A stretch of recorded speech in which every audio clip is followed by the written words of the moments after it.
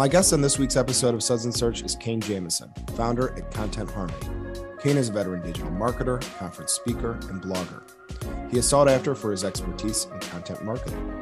Kane has spoken at MozCon, Engage, State of Search, LaunchCon, and many other places. I really like the value prop for his company, Content Harmony. Content Harmony started as an agency in 2012 and worked with nearly 200 clients on content writing.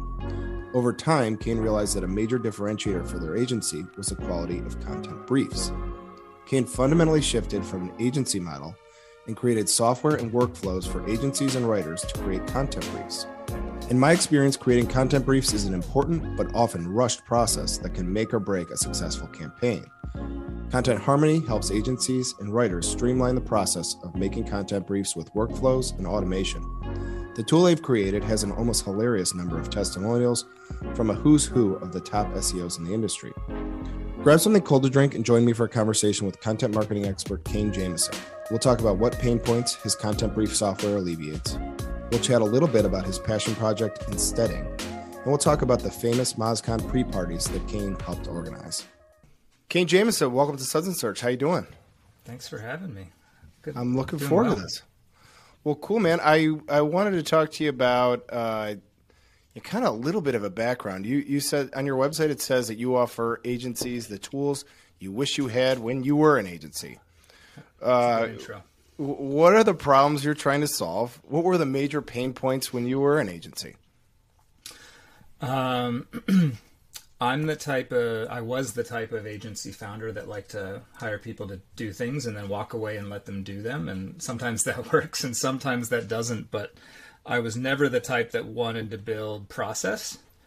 Rather have experiment with new stuff, have fun ideas, do the keyword research, whatever, but not build processes and procedures and things like that. And so the software we built is really me paying back all of the debt I built up in not building any of those processes. It's basically we took a step back and figured out the one thing that connected all the projects we were doing and how to turn that into an awesome process. So as a content agency, we were doing a lot of different types of content marketing, a lot of different types of promotion and things, but the one thing that connected everything together was research and building content effectively for clients. And so eventually, you start building content, you give like a writer a keyword to focus on, and then you see all the different things that can go wrong when you do that. And so you start building up longer instructions, right? You give them a paragraph of I want the article to include this, this, and this. And then, less things go wrong, but there's still things that just aren't quite what you wanted.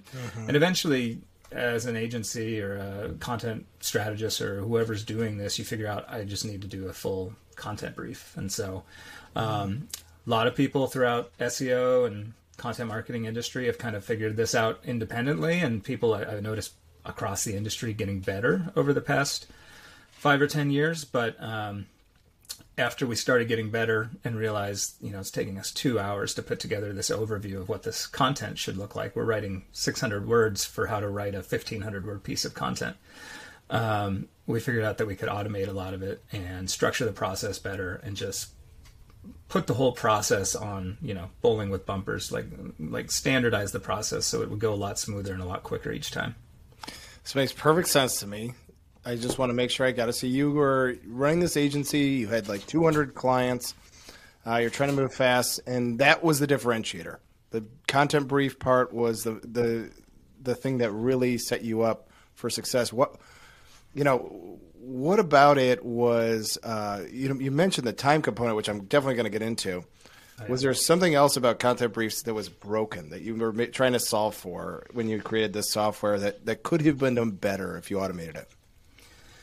So if you look at what happens inside most teams, agency or in-house, that are building briefs, you've got a Google Doc template usually, and it's a page or two long, and there's a bunch of bullets or tables. And if you teach somebody else on the team to build that brief, the way most people have been teaching it is, all right, this is the word count that we're recommending to the writer. Here's the 5 steps you go to go figure out the word count.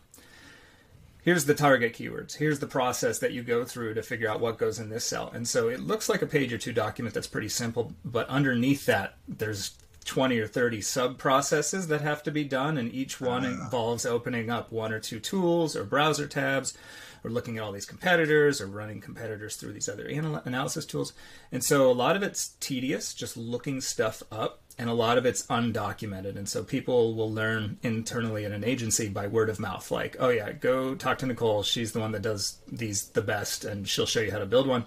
And then, 3 hours later, after you're done walking through it, it's just kind of like, all right, now you go figure out your own way of doing it based on everything I've just told you. And so that was the terrible way that we did it. That was how we saw other people doing it.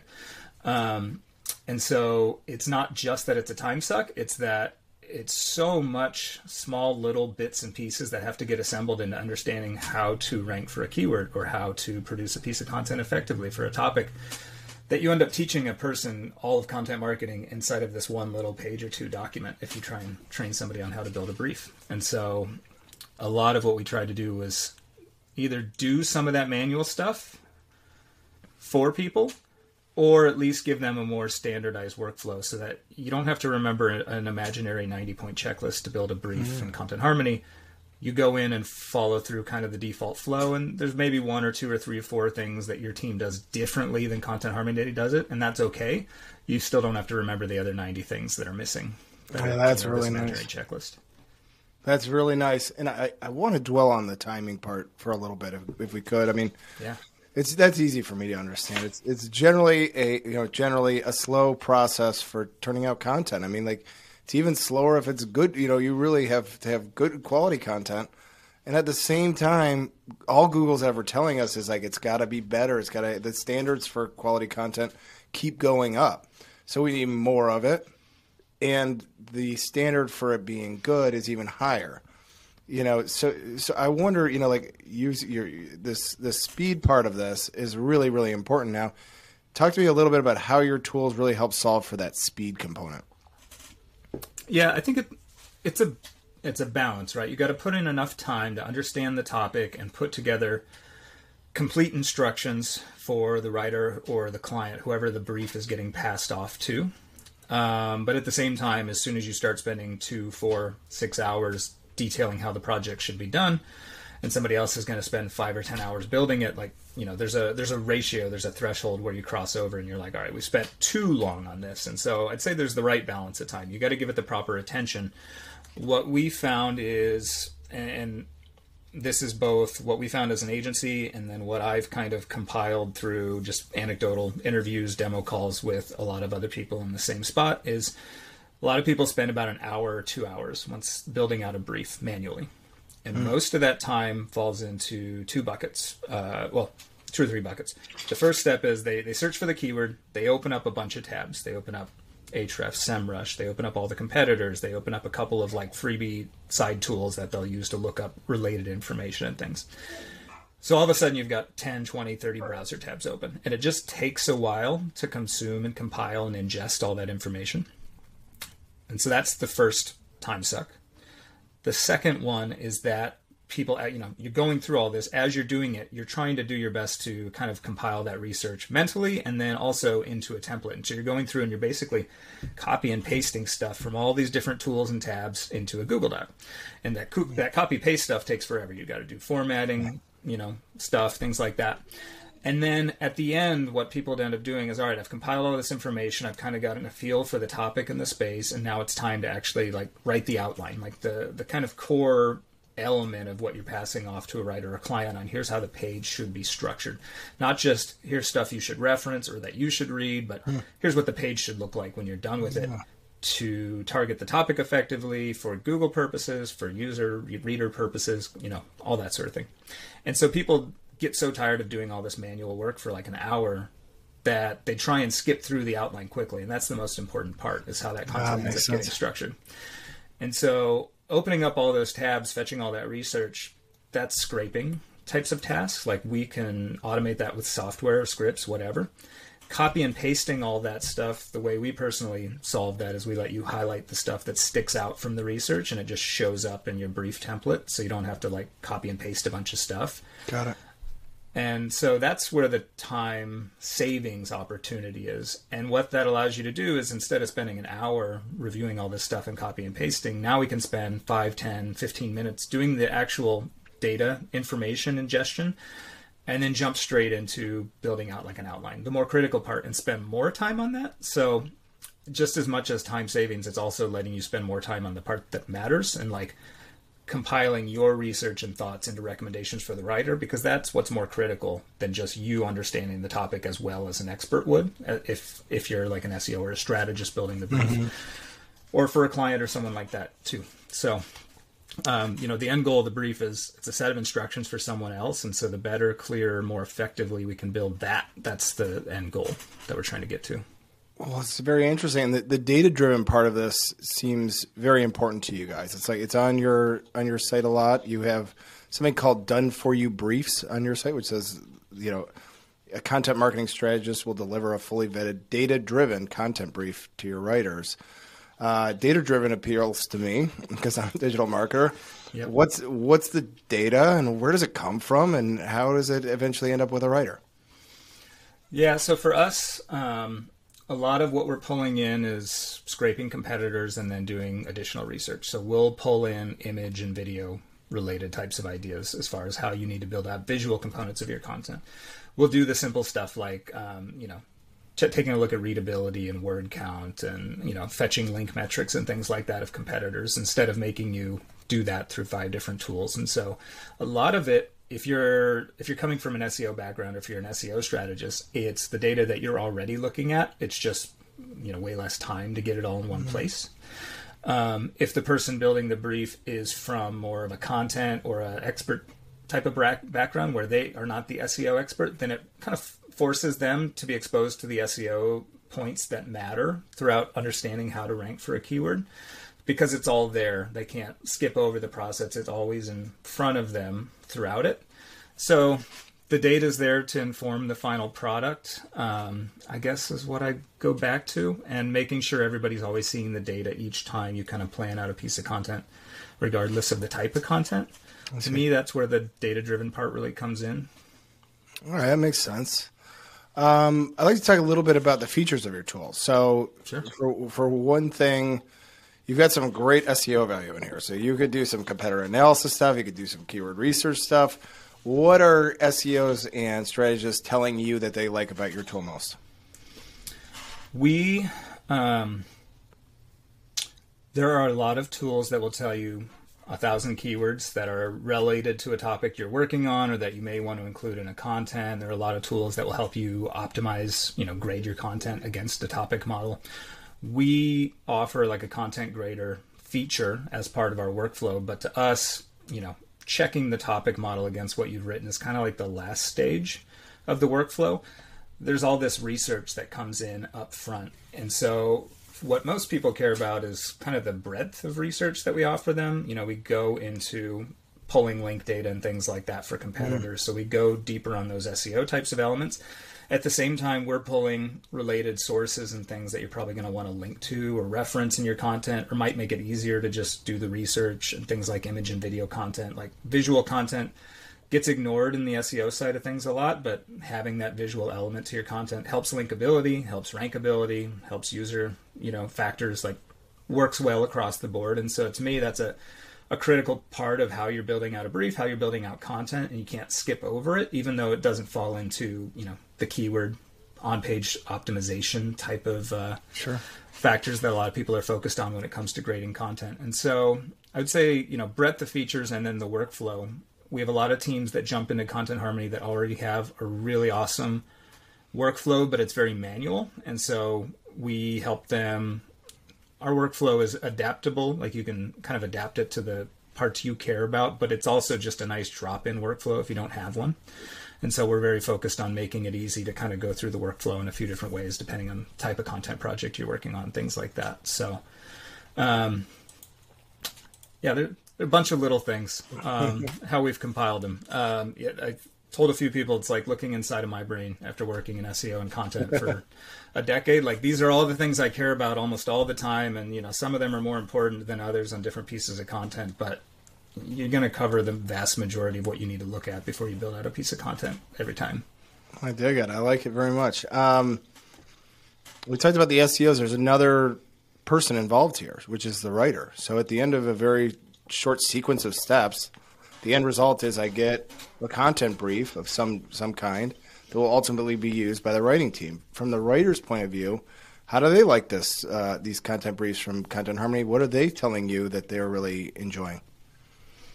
Yeah, it's interesting. We get less feedback if they're just receiving it as like a guest user or logged out user or something than we would from, a strategist or someone if that's the user that's paying for the software. So that's interesting because we kind of have to solicit that feedback a little bit more on our own, or we get it secondhand through the agency or client or, in-house team that says writers are loving it or whatever. Sometimes it depends a lot on the type of writer, the type of topic, things like that. Sometimes a really comprehensive brief is really helpful. And other times you kind of just want to keep it streamlined and simple and just here's the outline, here's, the stuff to focus on. And so it depends a lot on the writer and what they prefer to receive and what the team is producing. I would say, the way our workflow works is there's a keyword report, which is the research that we pull for you, and we help you compile this content brief. And that's usually a transfer point, and that might be a transfer from a strategist to a client. It could be a transfer to an agency writer. It could be a transfer to a freelance writer. So there can be all sorts of different people involved in the process, and the brief is kind of this meeting point in the middle. And the more people that are involved in the process, the more important it is to stop and say, does everybody agree that this is the project that we're about to do and this is what needs to be involved, because we're about to spend the rest of the budget on building this out, building graphics, promoting it. So now's the time to step up and say something doesn't look right here. So the more people that are involved, the more critical the brief is. But from that point, from the brief, the last step of our workflow jumps into the content grader. And so where we're focused on the content grading side is really just helping the writer or the team make the content more comprehensive. So there's a few things we do differently than some of the other content grading tools in the market. One is we don't have a letter score system. So a lot of tools will have an A, B, C, D letter grade. And I've never met a writer that wants to submit a B+ quality article. Right. So I don't like there's like a judgment value there of kind of how optimized it is. We have a scale that goes fair or poor, fair, good, and great. And good and great are both green, but we try and give you a lot more breadth as far as specifying what you want from the writer and how critical on-page targeting is. Because you might be working on a landing page, a product page, a service page, where on-page optimization is not the most critical ranking factor that you're working against. And so you want to have a comprehensive piece of content, but it's really more for the user and conversion than it is for Google, a piece of content like that, as opposed to like a really long-form informational article. So we're focused on helping you optimize to whatever level is most appropriate in the content grader. And we also try and make our grading model really transparent. We are helping you optimize to use a broader set of topics and phrases from within our topic model. And we care less about you. We don't specify keyword density. We don't care if you say something 6 times or 60 or once. We just care about the total breadth of the topic that you've covered. And it's weighted. So we're weighted towards more phrases that competitors use more frequently. So that lets us be pretty transparent with people on how we generate a topic model, how the grader is operating when you're actually writing within it. And we found that transparency is really helpful because it allows teams to have conversations about not just, hey, is this, scoring high enough, but, being a little bit more deliberate about, all right, have we covered the stuff that's most critical? Let's look through the unused phrases. Do these really matter to how we want to cover the topic? Yes or no? And focusing maybe less on the score. It's still there as a nice tool, but can focus more on the quality of the content, what you're trying to achieve for the project. Yeah, it does seem, so a point you made seems interesting to me, which is like grading content seems like it could be controversial. Like writers are a little creative by nature. They're very proud of their work. It seems like you could ruffle feathers with this grader. Has there been, from the writer's standpoint, I think that was very smart to not have like the A, B, C, D, F grade, but even with this, has there been some, I'm an artist, I need my creative freedom, and this is messing with me feedback? I don't think a writer that far on one end of the spectrum would make it too long, working with content marketers and SEO teams just by nature.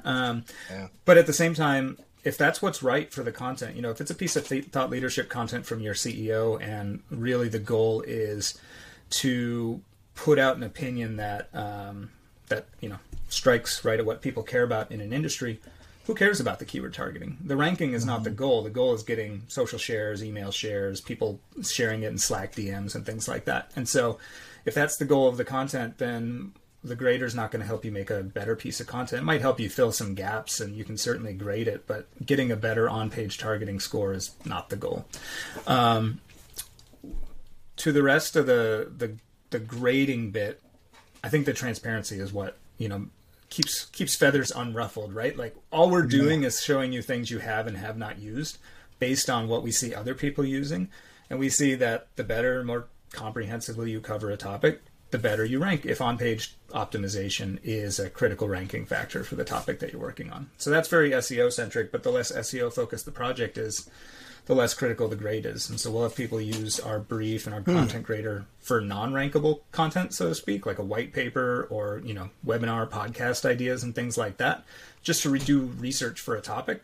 And then the goal is not to get a better content score, but just to cover the topic comprehensively. And that's really what our grader is trying to do.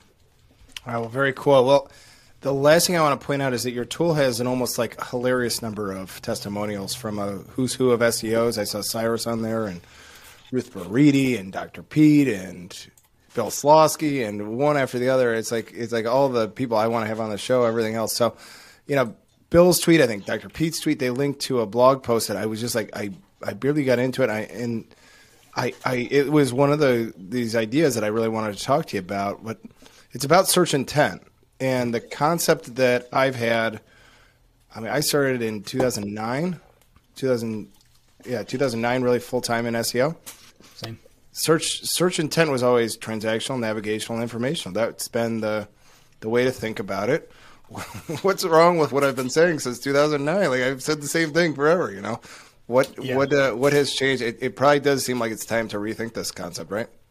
I should say those testimonials on our site, they're people saying nice things about us or things we've done. They're not all product testimonials, but they're okay. I think most of those people would say nice stuff about the product too, but not all of them are purely product. But that post and with search intent, I got a long list of things that I don't really like about informational, navigational, transactional. One would be if I show a client a search result that is very local heavy. Most people would look at that and say that's a navigational search. There's a map element, and navigation has nothing to do with maps in this sense. Navigation is you trying to reach a specific site, specific destination. You typing in Amazon. As SEOs, we would say that's a branded query.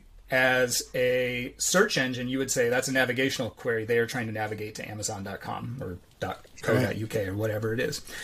An informational query, that's probably the only one that does get used accurately. Transactional gets used as this person's trying to complete a transaction, as more emphasis on the action. They're trying to do something. And so a search engine would think of a calculator query as a transaction. The user's trying to get this thing done. So it's not transactional in the sense of purchase intent. And so people have taken this model that was developed for search engines and started using it as as marketers. And it doesn't really flow very well. 3 categories is not really enough to describe all the different reasons that people might be searching for things. People search for inspiration. They search for immediate answers. They search for research related to something they saw on Netflix last night. They search for research related to something they're about to buy today. So there's all these different factors that go into why somebody's searching for something. We built out our own intent system, and it was focused heavily on not just, there's 7, 10 blue links inside the search, but what else is there? What's the order? What's the search result page generally looking like? If it's really heavy on a map and local elements, then we would flag it as a local search. If it's really heavy on e-commerce, product, category pages, shopping carousels, best reviews, we would call that a transactional type of query because people clearly look like they're trying to purchase something. But there's lots of other different types of searches. And so we have branded and entity types of results, answers, research, image and video intent. And what it really helps you do is understand if Google's trying to display something than your just average page of content, we probably shouldn't be writing a blog post about this topic intending to rank for this keyword, right? We should probably be doing something else. Perfect example is how to tie a tie. If you Google how to tie a tie, you'll see a large featured snippet video at the top. And unless you are ties.com, which is ranking in roughly the first organic slot, but fourth or fifth result type on the page, unless you're ties.com, you're not going to write a blog post that will ever rank for how to tie a tie. You need to target that with a really awesome video. It's part of your video program. You got to have a YouTube channel. Such a good point. And so if you're doing keyword research for a fashion site, that's definitely a keyword that will come up, but sitting down and thinking you're going to rank for it by writing the world's best blog post is the wrong way to target it. So that's how we think about intent, is it kind of as a red light, green light system on, is there any reason that just a page of text would not rank for this keyword? And if there is, let's flag it for you, because you need to know that at the beginning before you start researching how to build a brief or how to effectively build a piece of content. Well, awesome. Well, I want to wrap up with a couple of things. I did a little research. There's a blog I think you're related to called Insteading. It has little, if anything, to do with marketing and search. Not much. Very little to do with content. What's this all about? So Insteading is a gardening, homesteading, kind of sustainable living type of site. And it kind of spun off of another personal blog I had talking about just gardening stuff my wife and I were doing at our home in Seattle. And so I am not the main writer on the site. I'm kind of more the editor and publisher. We've got a whole bunch of writers that live all across the world, do different types of gardening, farming, homesteading types of stuff. And and so there's a marketing element in that we like to rank and get traffic for these topics, but it's kind of a passion project in the sense that we're not doing it because it makes a ton of money. We're doing it because I really love the topic and I like building out the site and the community. It's unbelievable. Well, let me finish with everybody's favorite part of the show. This is where Greg Gifford gives me a question for our guest, and he gives me no context to the question. So I don't know what this is, and the guest doesn't know what this is necessarily. So there's a bit of a high wire act for both of us. For Kane Jameson, he has MozCon pre-party. Does that mean anything to you? A little bit. So first time I went to MozCon was in 2012, and somewhere on Twitter, I think Dave Minchalla was saying we're going to meet at Pike Place Brewery, and then he didn't come the next year. So myself and Zeph Snap and some other folks took it upon ourselves to start getting people together at I think it's the Tap House Bar and Grill beforehand. And I haven't even been the last few times, but various other people have taken over that over the years, and so that's kind of turned into a Sunday night thing before MozCon that has kept going for probably 10 years now, even though the last two have been virtual. That MozCon, those early MozCons were like, it was like all these stars of SEO before they were stars of SEO. It was like, that would come out. So I bet those parties, there's some good stories out of there. Go to the conferences to meet people in the hallways, not necessarily just for the speakers. I dig it. All right. Well, Kane, thank you so much for coming on. If people want to connect with you or learn more about your company, what's the best way? What's your favorite social media? What's the best way to reach you? Twitter's where I'm at, Twitter and LinkedIn, as far as my personal stuff, but contentharmony.com, that's the product and everything we're working on at the moment. And I'm Kane Jameson on Twitter. All right. Well, awesome. Well, I'm going to give you a virtual cheers for now. I'm going to sign off as my dog is barking. But I'm going to sign off for now, and we'll be back next week with another episode of Suds and Search. Thanks for having me, Mark.